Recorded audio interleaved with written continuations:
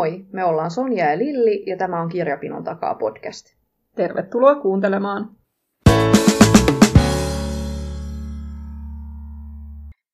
Moikka! Meillä on tämmöinen TV-sarja-aiheinen jakso tällä kertaa. Joo, jännää, että ollaan 3 vuotta pystytty pyörittämään tätä showta, mutta ei olla puhuttu kertaakaan TV-sarjoista tai TV-sarjakirjallisuudesta. Joo. Me puhutaan vähän siitä, että mitkä on meidän semmosia niin kuin kaikkien aikojen suosikkisarjoja. Ja kysyttiin meidän Insta-seuraajilta samaa asiaa ja sieltä saatiin myös kiinnostavia vastauksia. Ja sitten me luettiin siis tämmöinen parasta katseluaikaa essee-kokoelmakirja, joka käsittelee isoa määrää lähiaikojen suosittuja TV-sarjoja. Niin siitä vähän jutustellaan myös.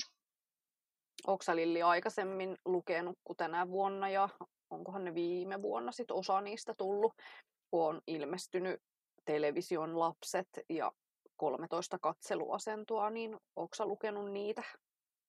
En ole lukenut kumpaakaan. Se television lapset oli semmoinen, että mä muistan, että se oli mulla jollain ehkä lukulistalla, mutta toi toinen on itse asiassa mennyt multa ihan kokonaan ohi. Joo.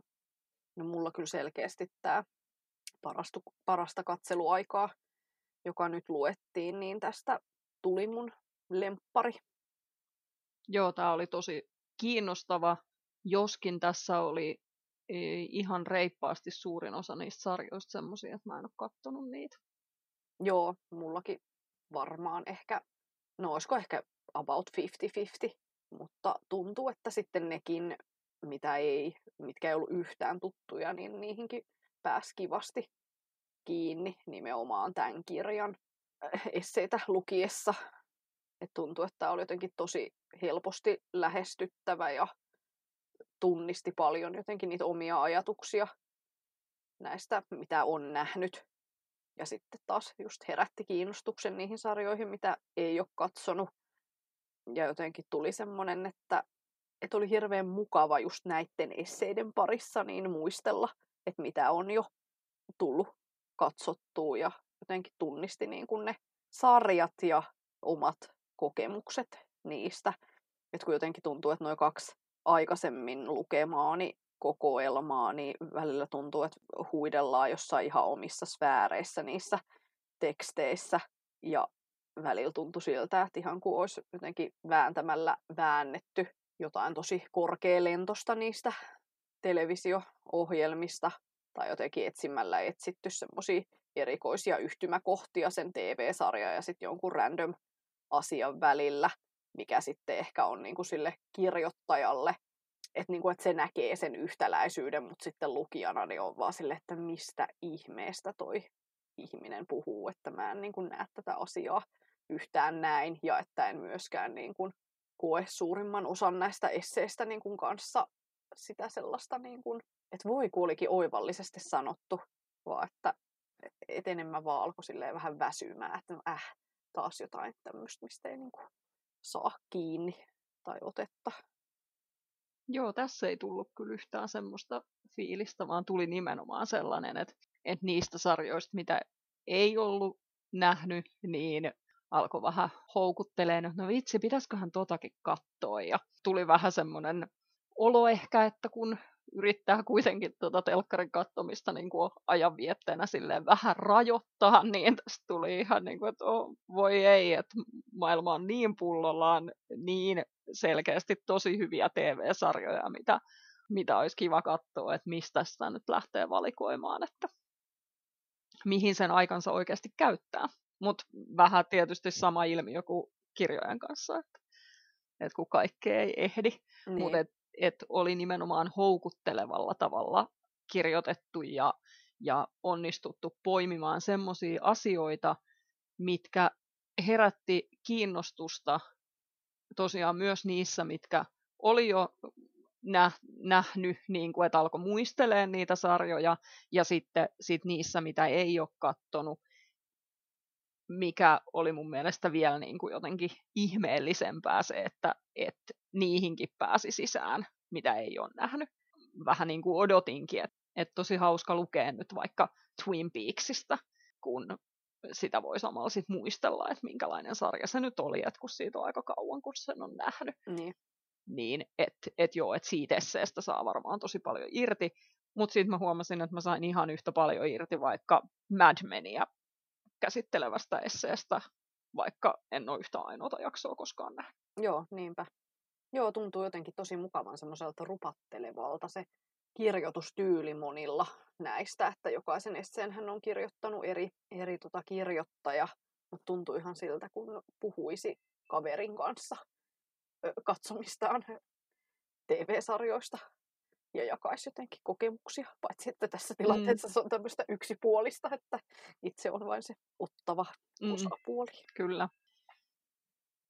No, sulla oli selkeästi paljon isompi prosentti, paljon sä olit näistä sarjoista kattonut, mitä tässä mainittiin, mutta oliko tässä semmoisia sarjoja, mistä sä ajattelet, että nämä on nyt näitä mun all-time favoritteja, niin käsiteltiinkö tässä niitä, vai löytyykö ne jostain muualta? No edelleen mä kyllä odotan sitä kokoelmaa, missä käsiteltäisiin esimerkiksi Buffy vampyyrin tappajaa tai Gilmoren tyttöjä, Housea, Mentalistia, että se on aika jännä.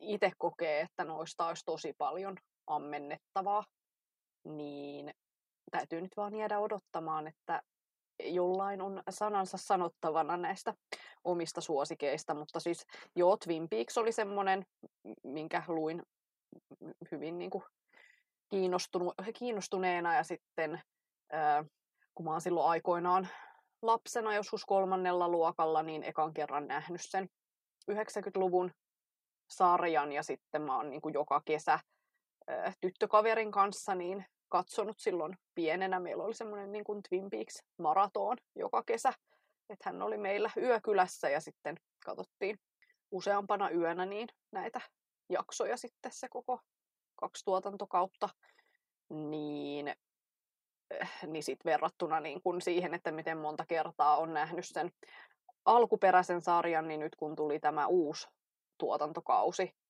niin sen on nähnyt vasta 1 kerran, niin nyt tuli semmoinen fiilis tätä esseetä lukiessa, että nyt on niin kun valmis katsomaan sen 2. kerran ja ehkä saa vähän uusia aha-elämyksiä, että olihan se hirveän semmoinen hämmentävä, että selkeästi vaatiikin useamman katselukerran. Joo, mulle ei ole jäänyt jotenkin mieleen, toi on muuten ihana toi teidän traditio, mikä teillä on ollut. Se oli. Mulle ei ole jäänyt mieleen se uusi kausi käytännössä ollenkaan. Mä oon varma, että mä olen sen nähnyt. Mä pystyn niinku sieltä täältä jotain välähdyksiä siitä muistamaan, mutta et mitään semmoista niinku juonellista rakennetta en pystynyt omassa päässäni sille kuvittelemaan, että miten se oikein meni. Ja siitä on kyllä niin kauan, kun mä sen alkuperäisenkin olen nähnyt, että tosta tuli mulle taas semmoinen fiilis, että mun pitäisi ehdottomasti katsoa se alkuperäinen ja sitten, jos tekee mieli, niin siihen sitten se uusi vielä päälle, mutta onhan se niin erikoinen sarja, että eihän kyllä mitään vastaavaa oikeasti tehty. Niinpä, kyllä. Joo, ja sitten jotenkin, että kun sen on ensimmäisiä kertoja nähnyt niin pienenä, että en tiedä, miten paljon se on vaikuttanut sitten muutenkin siihen, että millaisesta viihteestä ikään kuin pitää. Niin, onhan se hyvin mahdollista, että on. Ja sitten varmaan on myös niin, että siitä on missannut tosi paljon silloin sen takia, koska on ollut niin pieni. Joo, kyllä. Joo, me katsottiin miehen kanssa se sitten, mitäköhän me oltaisiin oltu jotain parikymppisiä, että kun hän ei ollut sitä koskaan nähnyt, niin sitten kun muutittiin yhteen, niin sitten ostettiin heti Twin Peaks tuotantokaudet ja pidettiin sitten maraton, niin olihan se toki ihan paljon aha-elämyksiä sai sitten aikuisenakin sen katsomisesta. Toi oli muuten hyvä, kun sä mainitsit noi Hausen ja Mentalistin, kun mä yritin miettiä tässä ennen tätä äänitystä, että mitkä niitä mun vanhoja suosikkeja on oikein ollut. Niin mä en itse asiassa noit muistanut kumpaakaan, Mutta kyllähän ne oli ihan ehdottomasti semmoisia, että joka ikisen jakson katoin ja ne sijoittu semmoiseen aikaan jotenkin mun elämässä, että mä katoin aika paljon telkkaria silloin. Ja ne oli ne, mitä aina piti joka viikko odottaa, että kun eihän silloin ollut mitään näitä suoratoistojuttuja. Joo, ja itse asiassa just toi, mitä sanoit, että silloin tuli katsottua paljon telkkaria, niin mäkin sijoitan nämä siihen osioon elämässä, kun ei vielä lukenut niin paljon, vaan että se TV-sarjojen kattelu ja lukeminen oli jotenkin enemmän toisiinsa nähden tasapainossa, kun nykyään sitten niin selkeästi enemmän käyttää viihteenä nimenomaan kirjallisuutta, niin silloin oli vielä TVkin useammin auki. Joo, ja nykyään on huomattavasti vähemmän sitä vapaa-aikaa kuin silloin oli. Totta. Musta tuntuu, että ainakin mulla toi ajoittui jotenkin semmoiseen, että kyllä varmaan jonkun verran tuli luettukin, mutta et se aika, mitä oli enemmän, niin meni ehkä sitten just siihen sarjojen katteluun.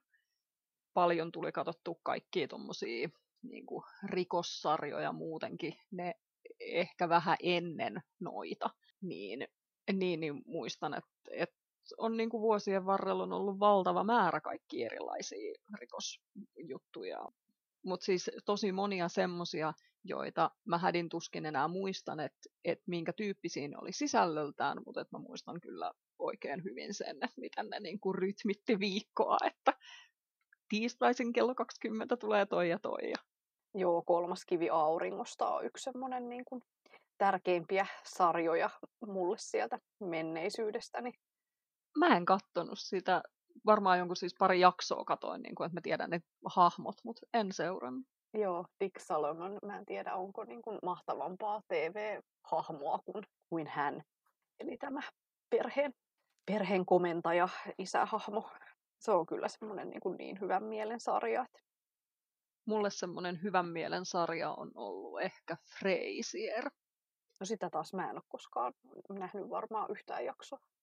Ai joo, mä tykkäsin siitä ihan hirveästi ja muistan, että olen katsonut tässä vuosien varrelle joskus niitä uusintojakin. Ja se on kyllä semmoinen, joka kestää katselukertoja. Siinä on niin hyvää se keskustelu. Joo. Eikö niin, että sä olit nyt katsomassa vasta Gilmoren tyttöjä ehkä ensimmäistä kertaa elämässäsi? Oliko se näin? Joo, mä katoin siitä silloin, kun se tuli alun perin niin jotain ihan yksittäisiä jaksoja, mutta en päässyt siihen silleen kunnolla mukaan. Ja nyt voiko siitä olla ehkä puolisen vuotta sitten, vuosi sitten, jotain semmoista, niin katoin sen sitten kokonaan. Ja siinä, jos jossain, niin todellakin voi puhua hyvästä keskustelusta. Joo, kyllä. Sekin jotenkin, että kun sitä on nähnyt niin pienestä pitäen, tai että on ollut teini-ikäinen silloin, kun on ollut tällaisia sunnuntain sulostuttajia, niin että silloin on enemmän samaistunut tähän tyttäreen, Roriin. Mutta sitten taas nyt, kun katsoo vähän vanhempana sitä sarjaa, niin sitten taas tuntuu, että ehkä enemmän, vaikka onkin Rorin kanssa samanikäinen sitten siellä niin kuin uusimmassa tuotantokaudessa, mutta että enemmän samaistuu sitten Lorelaihin, eli tähän äitiin. Joo.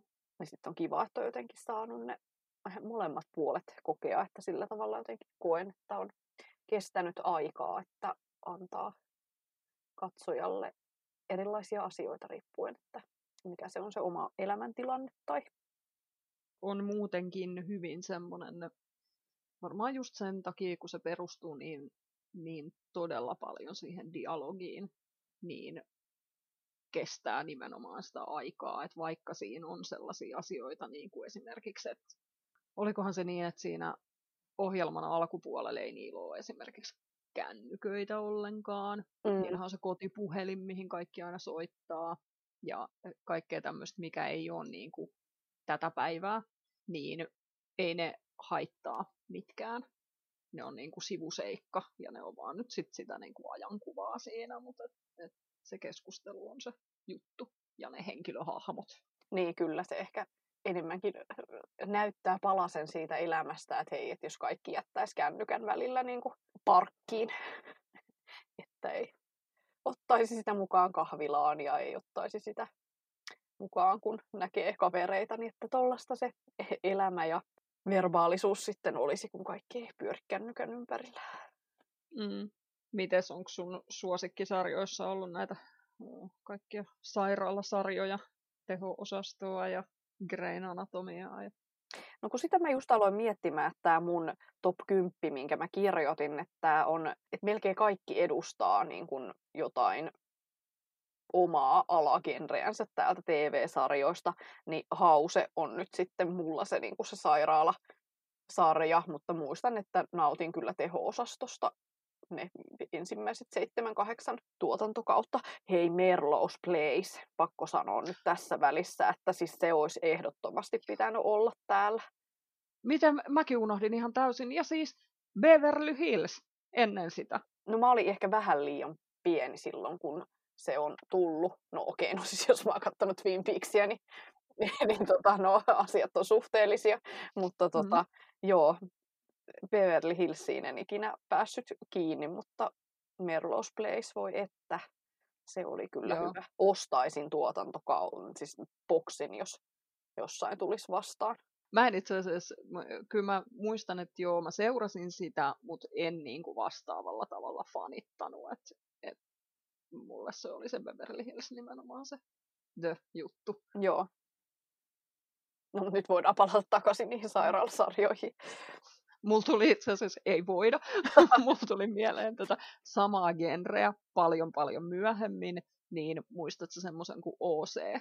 Joo, mä katoin sen silloin, kun mä olin ton tytön kanssa, joka nyt on 5 vuotta just täyttänyt, niin silloin kun hän oli vauva, niin me katsottiin äitiyslomalla niin OC uudelleen.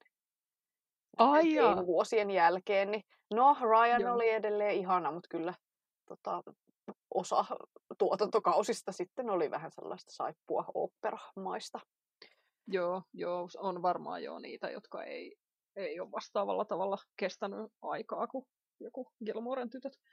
Ja ei ole ehkä myöskään, niin kuin, vika ei ole pelkästään sarjassa, vaan ei ole myöskään kestänyt siis katsojan ikääntymistä. Että on kuitenkin semmoista aika teini-meininkiä. Niin. Mutta oli ihan niin kuin superhyvä silloin joskus. Oli joo, ja siis mun listalla on Scam.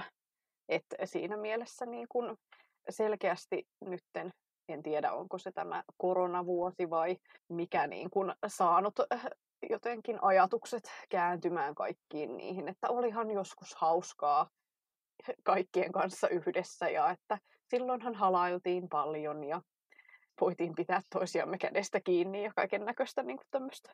Voi siitä on jo niin kauan. Joo, niin jotenkin niin kun, no silloin kun se Scam tuli, silloin mä sen katoin, mutta siis mä katoin sen nyt ihan joku kuukausi sitten uudelleen. Ne 4 tuotantokautta, että jotenkin vaan sielu kaipasi sen tyyppistä. Mites, oliko Friendit sun suosikkeja silloin?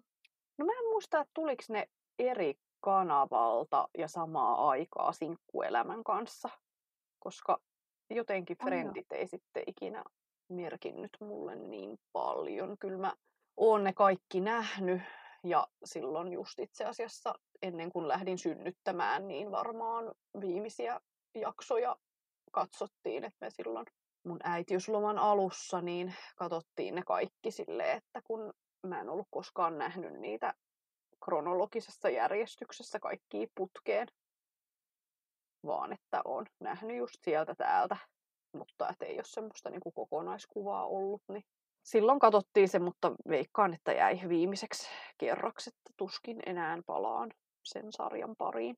Joo, mä katoin sen nyt ihan muutama kuukausi sitten kokonaan uudelleen ja siinähän on, mun mielestä se on ihan mahtavaa se, niin kuin se niiden sanailu ja se ystävyys, mihin se tietysti niin kuin nimensä mukaisesti perustuu.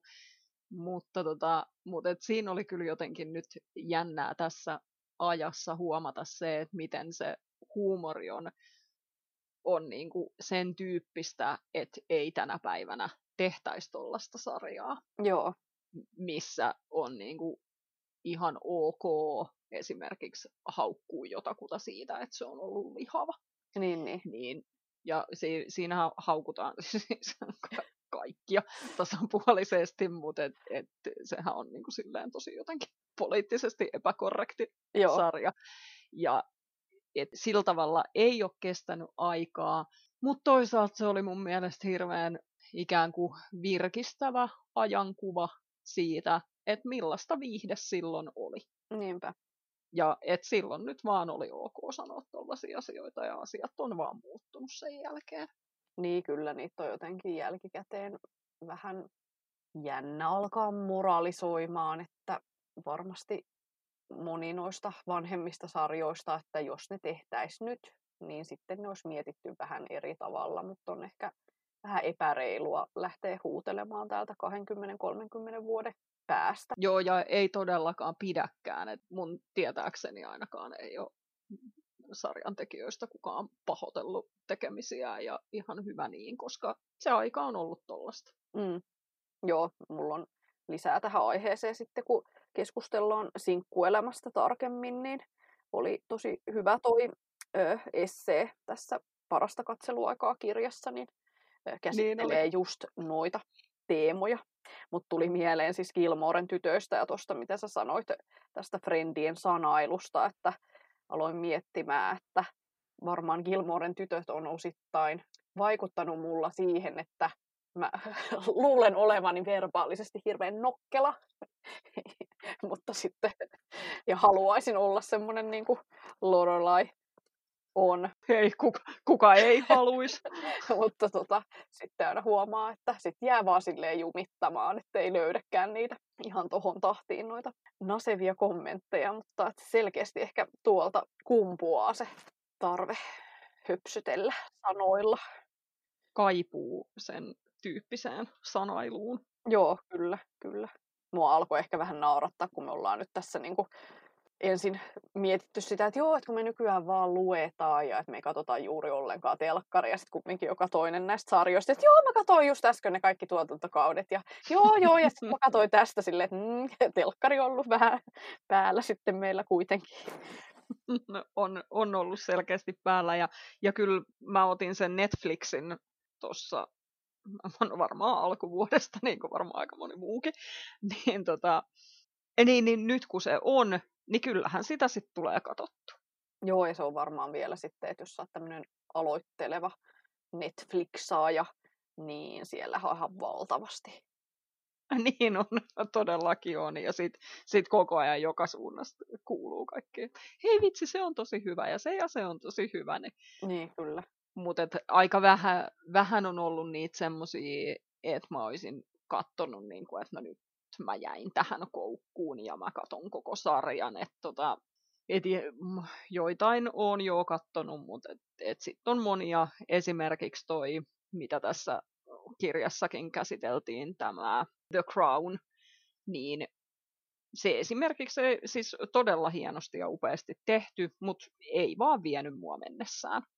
Niin sitten on pyrkinyt siihen, että sit, jos ei ole semmoinen, että kolahtaa niinku ihan täysillä, niin sit saa olla. Joo. Koska kyllä mä niinku itse koen, että se, että tulee katsottua paljon sitä telkkaria, niin ei ole niinku mielekästä, koska se on just esimerkiksi sitten siitä lukemisesta pois. Niin, kyllä. Miten muuten mä huomasin, että jouduin pohtimaan suhdettani esimerkiksi tähän Game of Thronesiin, että laitanko mä sen tälle mun kaikkien aikojen TV-listalle, ja en sit kuitenkaan laittanut, vaikka se oli tosi hieno sarja, ja mä itse asiassa just nyt kuuntelen äänikirjana sitä uusinta kirjaa, missä käydään läpi tätä TV-sarjan tekemistä, nyt kun ne kaikki tuotantokaudet on kuvattu ja sarja on ikään kuin silleen vanha juttu, niin siinä on paljon niin kuin haastatteluja eri tuotantokausilta ja tosi silleen kivasti rakennettu ja toimii äänikirjana tosi hyvin. Mutta huomasin just, että vaikka se ei olekaan mikään mun semmonen ykkös-TV-sarja, mutta tykkäsin siitä kuitenkin paljon, niin että vitsi miten mukavaa tämmöisinä viikkoina, kun tuntuu, että on niin hektistä, että ei oikein ole ihan sellaiselle niin kuin ajatustyölle niin hirveästi mahdollisuutta työpäivän jälkeen. Että miten rentouttavaa on kuunnella tuommoista mukavaa jorinaa TV-sarjasta, joka oli hyvä. Että miten paljon siellä on niin kuin kaikkea semmoista kiinnostavaa ihan siitä, niin kuin, että miten tuollaista TV-spektaakkelia, niin kuin mitä siellä taustalla tapahtuu. Joo, mä pohdiskelin Game of Thronesin, mulla ei ole mitään sanottavaa, kun en ole ensimmäistäkään jaksoa edelleenkään nähnyt, mutta pohdin vähän läheltä liipaten samaa asiaa tässä, kun luin tätä kirjaa, että kun siinä puhuttiin joistain noista esseistä, just vaikka jostain ohjaajista ja lavastajista ja kaikista, siis ikään kuin niihin sarjojen tekotapoihin liittyvistä asioista, niin niistä mulla tuli ihan semmoinen jotenkin, että ei mua kiinnosta yhtään. Okei, joo. Et mä en usko, että esimerkiksi ton tyyppinen äänikirja niin ei olisi varmaan mun juttu. Joo. Tai sit, niin mä mietin, että olisiko se mun juttu, jos se olisi joku sarja, mistä mä olisin ihan hirveästi tykännyt. Mut en mä usko siltikään. Joo. Et mua enemmän just se semmonen niin kuin niiden sarjan tapahtumien analysointi kiinnostaa. Ja sitten ehkä just se, että mistä nyt vaikka tämän sinkkuelämän kohdalla siinä paljon puhuttiin siitä, että miten ihmiset suhtautu siihen sarjaan. Niin. Sen tyyppiset asiat mä koen kiinnostaviksi kyllä.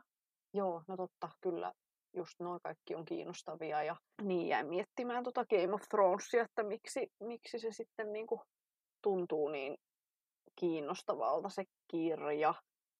Niin jotenkin niinku se, että kun on nähnyt sen kokonaisuudessaan ja siellä on ihan valtavasti niitä henkilöhahmoja ja sitten ehkä jotenkin niinku sekin, että katsojat niinku ehkä ajattelee, että ne on niinku yhtä suurta perhettä ja että ne on pitkään niin kuin tehnyt vuosikausia yhdessä ja osa niin kuin niistä nuorista näyttelijöistäkin niin kuin kasvanut samalla tavalla kuin vaikka Harry Potterissa, että on kasvettu niin kuin ikään kuin yhdessä aikuisiksi ja näin, niin sitten, että miten hyvin niin kuin tuommoinen kirja sitten tuo ilmi sen, että nehän on vaan ne tietyt tyypit, jotka näkee tiettyjä tyyppejä, joiden kanssa on samat kohtaukset ja että osa ihmisistä ei niin kuin välttämättä tapaa muutamaan vuoteen. Niin, että ei ehkä välttämättä niin semmoisia teknisiä yksityiskohtia sieltä taustalta, mutta sitten näitä tämän tyyppisiä aha-elämyksiä, niin nekin on kokenut jotenkin hirveän valaiseviksi. Mutta mä kyllä muutenkin siis tykkään lukea. Mulla on selkeästi tämmöinen paikka sydämessä niin matkailukirjojen lisäksi niin tämmöiselle TV- ja elokuvakirjallisuudelle. Että esimerkiksi Laura Palmerin päiväkirja Twin Peaksiin liittyen, niin se oli tosi kova. Oi, se oli ihan best silloin, kun oli teini. Kyllä. Ja sitten Ruotsista joskus, kun tein Ruotsiin Tukholmaan matkan, niin siellä silloin teinityttönä niin sain paikallisesta kirjakaupasta ostaa Buffy Vampyyrin tappajaan liittyvän semmoisen high school, kun niillä on niin vuosikirja. Niin se oli rakennettu sit 3. tuotantokaudesta sitten niin kuin semmoinen vuosikirjan malliseksi se, että mitä 3. tuotantokaudella tapahtuu, niin se oli niin kuin ihan mun kallein aarre. Oi. Ja samoin kanssa sinkkuelämään. Siitä on semmoinen kuin Kiss and Tell, mikä nitoo yhteen kaikki ne 6 tuotantokautta. Ja tosi silleen runsaasti kuvitettu ja ihanaa semmoista niin kuin silmäkarkkia. Niin se on varmaan semmoinen, mitä mä lähtisin tulipalosta pelastamaan. Okei. Ja sitten tietenkin Downton Abbeystä, niin mulla on edelleen lukematta se, mikä on niin kuin kaikista niistä tuotantokausista semmoinen massiivinen coffee table-tyyppinen kirja, tämmöinen kuvapläjäys, mutta sitten on se ihana ohjeita palvelusväelle, mistä joskus täällä podcastissakin olen jutellut, että missä annetaan kaikkia ihania vanhan ajan vinkkejä, että miten toimia. Joo, tommoset on niin kuin ikään kuin eri tuote noi ton tyyppiset, missä niin kuin fiilistellään sitä sarjaa ja sit ne sen tyyppiset kun toi, mitä sä nyt äänikirjana kuuntelet, missä niinku konkreettisesti kerrotaan, miten sitä sarjaa on tehty.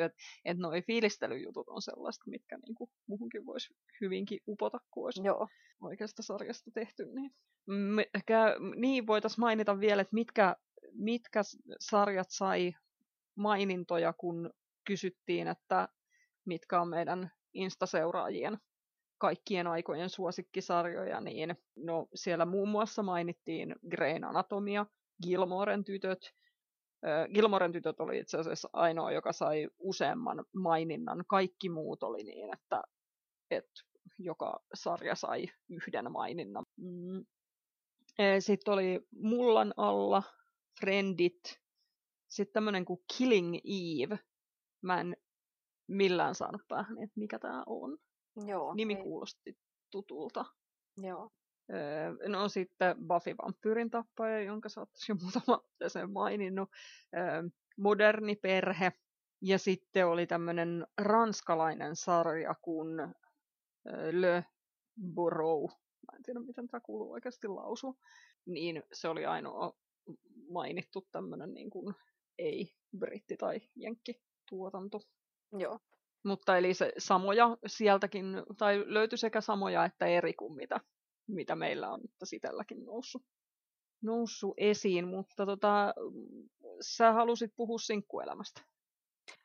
Joo, oli kiva lukea semmoinen positiivinen, ihana puolustuspuhe sinkkuelämälle ja vielä miehen kirjoittamana, kun mä olin jotenkin ihan varma, että no niin, että taas sitä lytätään syystä ja toisesta, niin koin sen positiivisena yllätyksenä, että kerrankin näin päin, että kun mua jotenkin tosi paljon vastareaktiona on alkanut ärsyttämään, kun tuntuu, että tänä päivänä sinkkuelämältä tälleen jälkikäteen vaaditaan niin paljon, että missä on seksuaalivähemmistöt ja missä on rodullistetut ja missä on köyhät, että ei haluta sitä, että se selitys ei kelpaa, että se kertoo tietystä paikasta, tiettyyn aikaan, tietystä porukasta, jotka elää sitä tiettyä elämää, niin sitten, että kun siltä vaaditaan sitä, että pitäisi olla sitä ja tätä ja että enää ei muisteta sitä, että minkä takia se oli niin käänteen tekevä sarja, että se kuitenkin vapautti naisia, vapautti seksipuhetta ja ylipäätänsä kertoi naisista, että sehän oli kumminkin käänteen tekevää silloin, kun se on tullut. Se on ehkä semmoinen tämän ajan ilmiö, että katsotaan niitä vanhoja asioita nyt niin kuin uudella tavalla ja kritisoidaan. Halutaan kritisoida ja nostaa esiin niitä epäkohtia, mutta TV-sarjan kohdalla niin mä en nyt ihan äkkiseltään keksi, että kuka siinä voittaa yhtään mitään.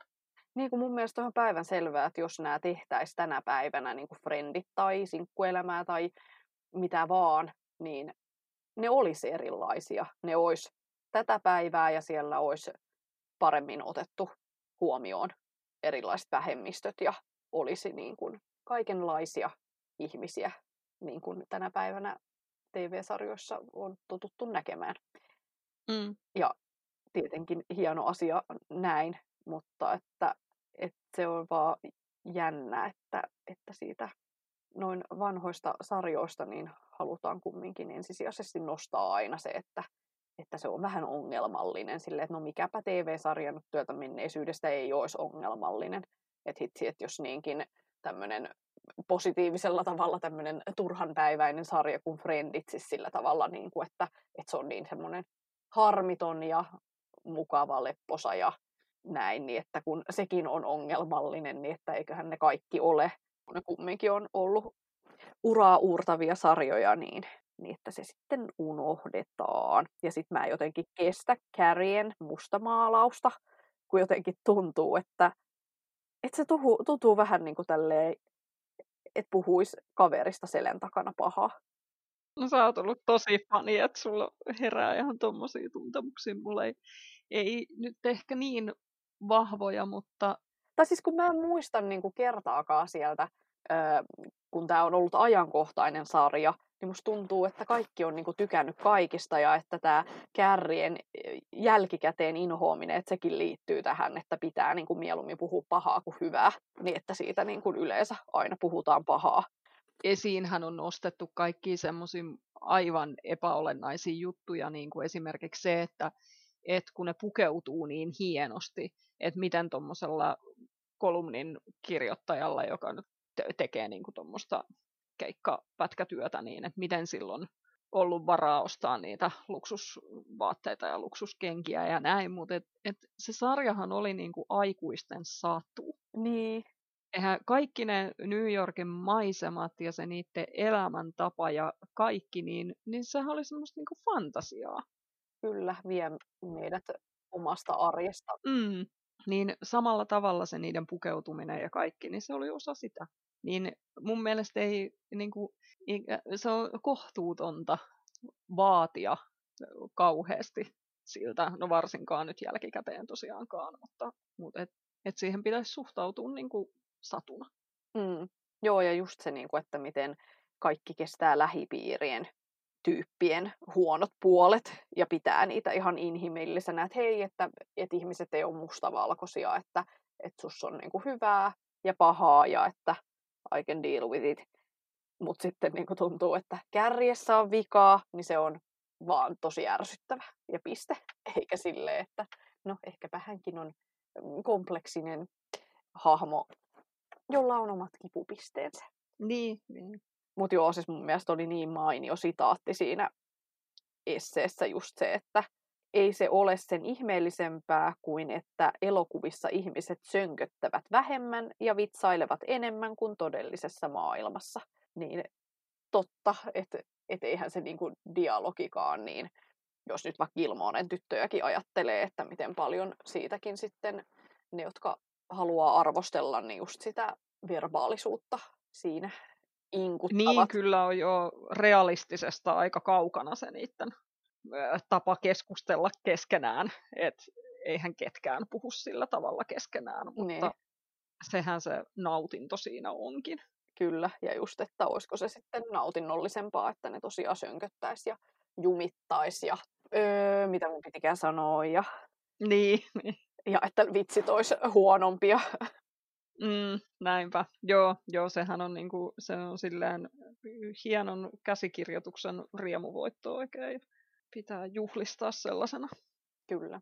No mitäs sä sit nykyään katot sieltä telkkarista muuta kuin näitä samoja vanhoja uudelleen?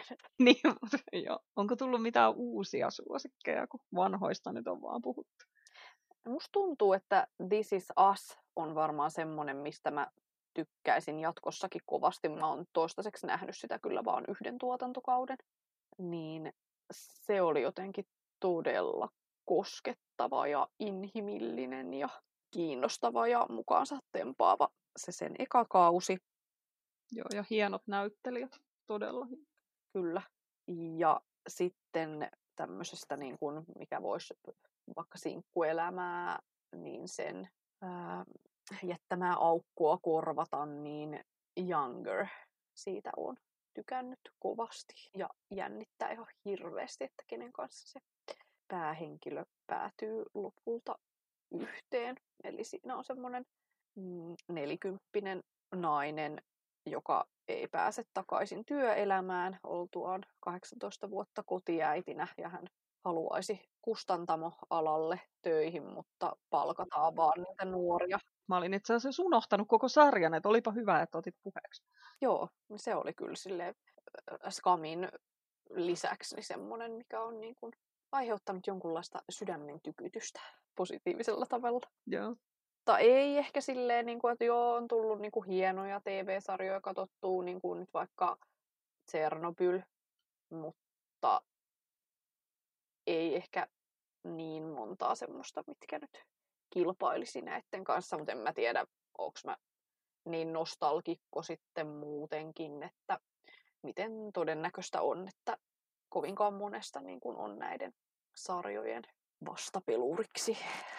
Niin, en mäkään usko, että mä vastaavanlaista semmoista niin kuin ikisuosikki-sidettä onnistun ehkä välttämättä mihinkään uusiin sarjoihin luomaan, että kyllä ne jotenkin on tuolta jostain muusta ajasta ehkä ne suosikit. Yksi, minkä mä jätin, tai itse asiassa 2, mitkä nyt jäi muut mainitsematta, jotka on siis semmosia, mitä on kattonut niin kuin aina, niin Kova laki, joka sitähän tehdään niin kuin aina vaan lisää ja lisää mä ja aloin lisää. miettiä, että eikö sitä ole joku 30 tuotantokautta. No on varmaan jo 100.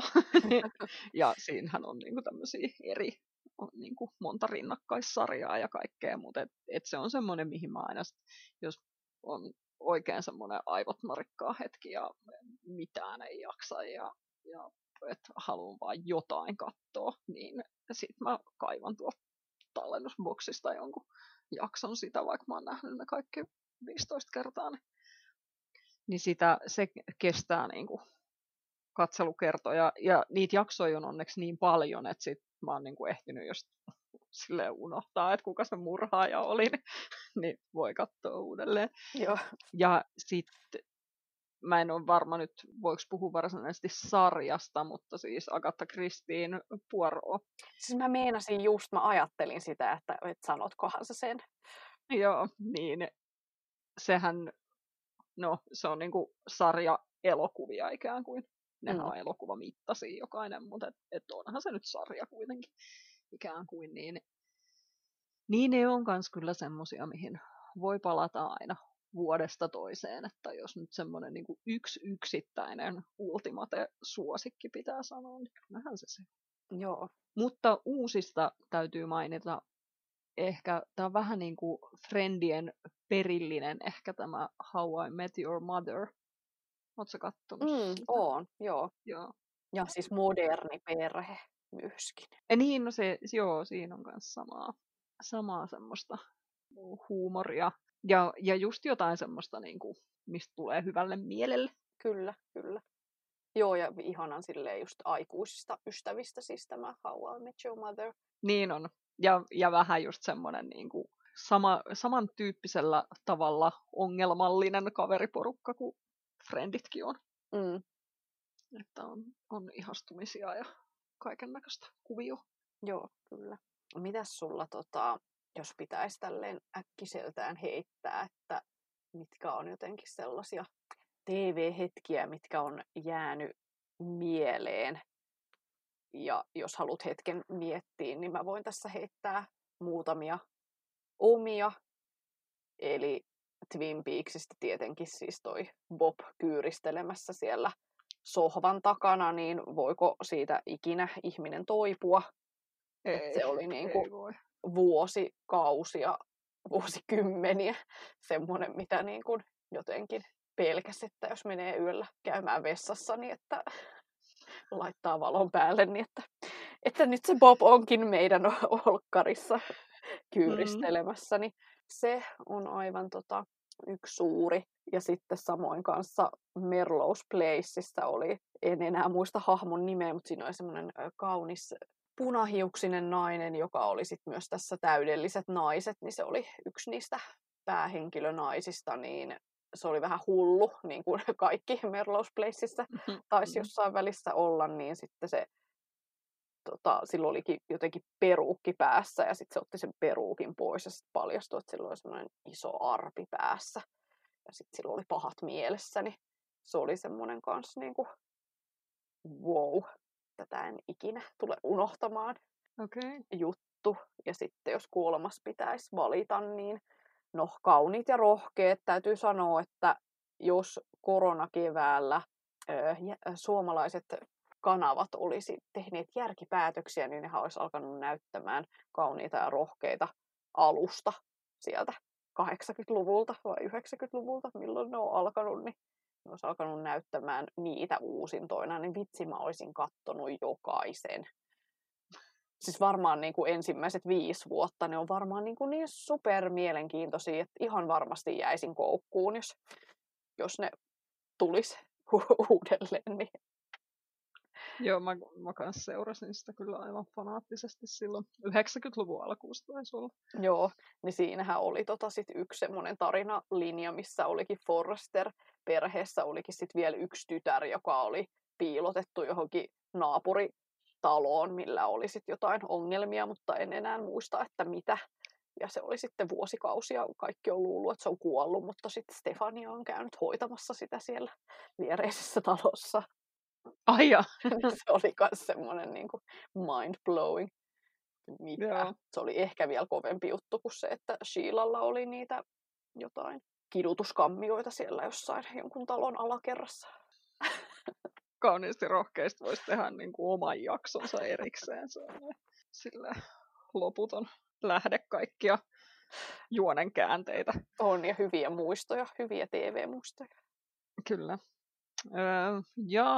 Nyt tää oli vaikea tää sun kysymys tässä, mutta mulla tuli itse asiassa mieleen tässä sarja, jota ei toistaiseksi ole siis mainittu ollenkaan, ja mikä on itse asiassa aika yllättävää, mutta siis X-Files. Se oli mulle ainakin ihan kulttikamaa silloin joskus, kun se alkoi, niin varsinkin silloin alkuaikoina. Ja siinä oli yksi semmoinen jakso, missä oli, mä en muista mikä sille jollain tyypillä oli, no varmaan joku alien oli sen saanut valtaansa, mutta sillä meni niinku öljyä tuossa silmissä. Semmoista mustaa valu sen niinku silmien yli jotenkin. Joo. Niin se on jäänyt mulle ihan silleen, niinku, että se on palannut mun verkkokalvoille, se näkyy jotenkin, että se oli niin hui. X-Filesissahan pakko sanoa tähän väliin, että joskus ennen 2000-lukua niin tuli X-Files jotain tämmöisiä, olisiko ne ollut kesä- vai talvimaratoneja, että koko yön tuli X-Filesia. Niin ne oli semmoinen kanssa, niin kuin silloin kokoonnuttiin kaveriporukalla yläasteella katsomaan sit koko yön niitä. Aika ihana. Kiva muisto kanssa. Joo. Mitäs nyt olisi vielä semmoisia mieleen painuneita? No niin, itse asiassa kun mä sanoin aikaisemmin, että mä en ole sitä Gilmoren tyttöä kauheasti kattonut, mutta sen viimeisen tuotantokauden mä siis katoin silloin joskus. Ja mä muistan, se jäi mulle jotenkin niin kuin mieleen se, kun ne on siellä valmistujaistilaisuudessa ja sitten ne seisoo jonkun puun alla siellä ja eroaa siinä. Niin. Se oli kyllä karu. Joo. Joo, vitsi varmaan ihan oman jaksonsa saisi myös niin kuin kaikista hauskasta, mitä Samantha on sanonut suihkuelämän aikana, niin se olisi oma jaksonsa sekin. Mikä sul Gilmoren tytöistä, niin kun, onko sulla jäänyt joku tietty jakso tai hahmo tai jotain niin kuin tiettyä mieleen, että mikä on semmoinen spessu? Kun mun lempparijakso on se, missä niillä on se 24 tuntia kestävä maraton. Ja en oikein osaisi perustella, että miksi. Mikä, se tanssimaraton. Tanssimmaraton, joo. Joo, kun siitähän niillä oli niitä kudontamaratoneja. Niin, joo. Kyllä. Joo. No, muistan jo sen jakson, koska siinä on niin vähän aikaa, kun mä katsoin sen koko sarjan, mutta no tosiaan siis joo se Rorin ja Loganin ero, mut hahmona se oli kyllä aina mun suosikki, se Logan. En ollut Jessin ystävä. Joo, no mä oon Team Jess, mutta ei näitä voi järjellä perustella. Ei. Joo, järkiratkaisu olisi Logan tai melkeinpä kukaan muu. No mut ihan hyvä siitä tuli kyllä sitten lopuksi. Niin mä ajattelin, että ei näitä voi järjellä perustella, kun tää oli ihan tämmöinen puhtaasti visuaalinen. Mutta... Sama. Niin.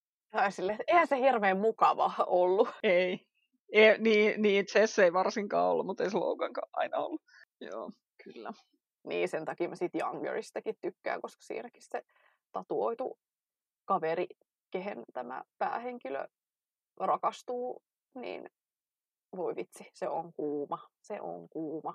Et sekin on varmaan niin 80% varmaan se syy, minkä takia mä oon niin innoissani ollut siitä sarjasta, mutta niin tosi hyvä kemia kyllä on siinä siis niin kuin mun mielestä todella semmoinen uskottavaa, että jos on puhuttu siitä, kerro minulle jotain hyvää kirjasta, että miten hyvää dialogia ja semmoista, niin kuin, että usko siihen niiden kemiaan. Joo.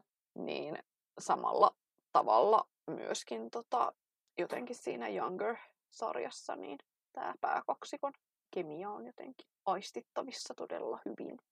Mites heitettäisikö loppuun vielä jotkut sarjavinkit? Ei välttämättä tarvitse olla näiltä listoilta, mitä nyt on mainittu, mutta jotain, mitä ollaan lähiaikoina katsottu, mitä voitaisiin suositella muillekin. No mä aion ainakin jatkaa Black Mirror-sarjan parissa nyt, kun luin tuon Parasta katseluaikaa -kirjan, niin jotenkin siinä oli niin hyvin avattu sitä, että niin joo, miksi se onkin niin hyvä sarja. Mä jostain syystä jätin sen kesken silloin viimeksi, kun sitä katsoin vähän silleen niin kuin, ehkä sit siinä välissä niin kuin kaipasi jotain muuta ja muun tyyppistä ja jotain ehkä kevyempää ja näin, mutta että sai sen kuulostamaan niin houkuttelevalta toi esseisti, että jatkan sen parissa. Joo, no se on yksi niistä monista, mitä mä en ole kattonut, mutta houkuttelee kyllä sekin. Joo, tosi paljon niin kuin sitä semmoista nykypäivän teknologiaa ja sitä, että millaiseksi maailma voi mennä sen teknologian, miten se valjastetaan meidän käyttöön, että mikä kaikki on mahdollista ja mitä kaikkea pahaa voi sillä saada aikaiseksi. No mulla on sitten tämän vastapainoksi jotain todella erilaista. Netflixistä semmoinen kuin Derry Girls. Se on irlantilainen sarja. Siinä kertoo semmoisesta teini-tyttöporukasta, jotka käy semmoista tyttökoulua, jossa on nunna rehtorina ja tämmöinen niin kuin katolinen koulu. Ja se sijoittuu siis sinne 90-luvun alkuun, milloin Irlannissa on ollut paljon levottomuuksia. Eli siinä on tämmöinen niin kuin, ikään kuin historiallinen viitekehys taustalla, mikä sieltä pomppaa aina esiin, mutta sittenhän ne teinit elää niin kuin ihan puhtaasti semmoista teinien elämää, ja niille ihan eri asiat on tärkeää kuin se, että mitä ympärillä tapahtuu, niin kuin kaikkea semmoista, mikä on taas aikuisille merkittävää. Ja se on jotenkin, siinä on ihan mahtavia siinä soi kaikki tämmöinen niin kuin 90-luvun alun musiikki, ja sitten siinä on esimerkiksi yksi jakso, missä ne karkaa kotoa sitä varten, että ne lähtee Take Thatin keikalle. Oh. Ja kaikki tämmöisiä, niin kuin, se on ihan loistava. Sitä oliko sitä vaan 2 tuotantokautta tehty, että se on harmillisen vähän. Joo. Toivottavasti tehdään lisää. Ja sitten sehän on mahtava, kun ne puhuu siis sitä englantia irlantilaisittain, niin sitä on niin kiva kuunnella. Joo. Joo. Mun mielestä oli myös ihana jotenkin skamia katsoa, että se on niinku kieli, mitä silleen niinku melkein ruotsin kautta ymmärtää, mutta ei sitten kumminkaan oikeasti ymmärrä, että joku siinä kumminkin sillä tavalla tuntuu niin tutulta ja semmoiselta niin kuin dialogin äänenpainot ja muut, vaikka sitten oikeasti ei pärjäisi ilman tekstitystä. Niin, se on vähän semmoista jännittävää mungerusta kuitenkin. Kyllä. Ei vitsi, kyllä siis joo, TV-sarjoista kyllä olisi tässäkin loputtomasti mitä jutella. Voidaan jättää nyt harkintaan, että vaihdetaan tämä Kirjapinon takaa podcast, mikä se olisi joku TV-ruudun takaa. Niin, sohvalla pötkytellen. Niin. Sitten kun me kyllästytään lukemiseen, niin sitten meillä on niin kuin plan B. Kyllä. Joo. Mut hei, kiva kun kuuntelit. Kiitos. Kiitos. Moikka. Moi moi.